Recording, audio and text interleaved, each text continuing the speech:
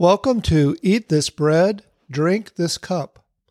The title of the meditation today is Signs. I read from Exodus chapter 4, verses 1 through 9. All quotations are from the English Standard Version and are used with permission. Then Moses answered, "But behold, they will not believe me or listen to my voice, for they will say, 'The Lord did not appear to you.'" The Lord said to him, "What is that in your hand?" He said, "A staff." And he said, "Throw it on the ground." So he threw it on the ground, and it became a serpent, and Moses ran from it. But the Lord said to Moses, "Put out your hand and catch it by the tail." So he put out his hand and caught it, and it became a staff in his hand, that they may believe that the Lord, the God of their fathers, the God of Abraham, the God of Isaac, and the God of Jacob, has appeared to you. Again the Lord said to him, "Put your hand inside your cloak." And he put his hand inside his cloak.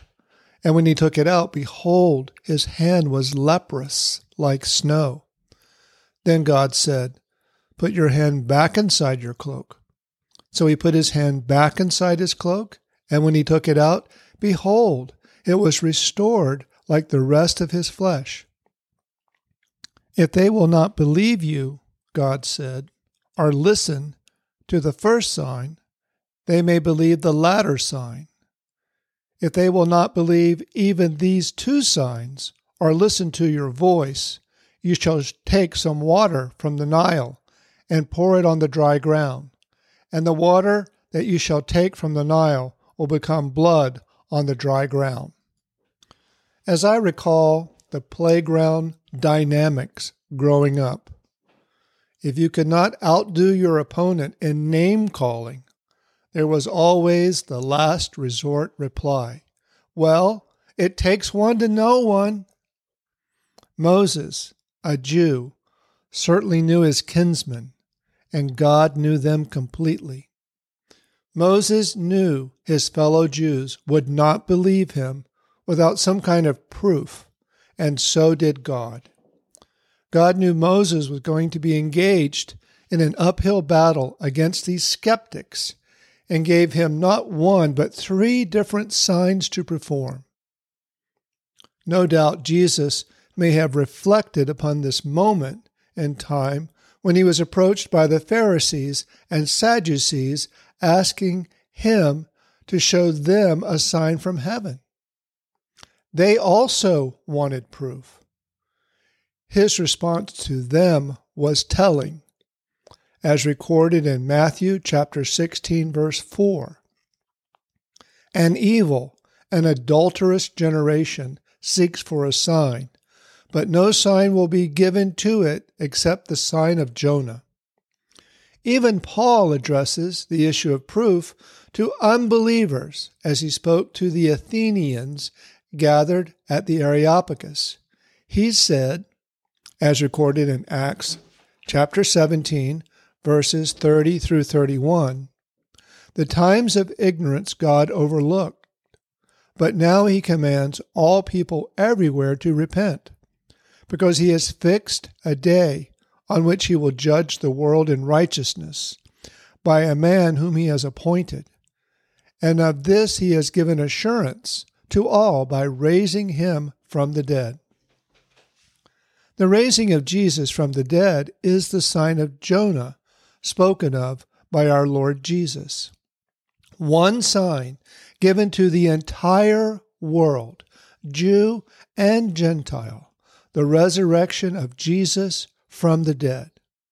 Here we are today, partaking of the bread and drinking from the cup, remembering not only Jesus' death on the cross, but his resurrection from the dead.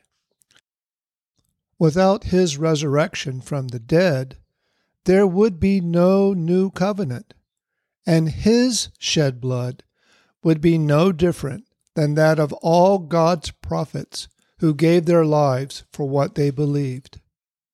But thanks be to God, for Jesus was raised from the dead, and all the promises from God have His personal guarantee. Let us pray. Dear Heavenly Father, today we bless this bread and this cup to remember your Son, Jesus. We know the bread represents His body that was nailed to the cross.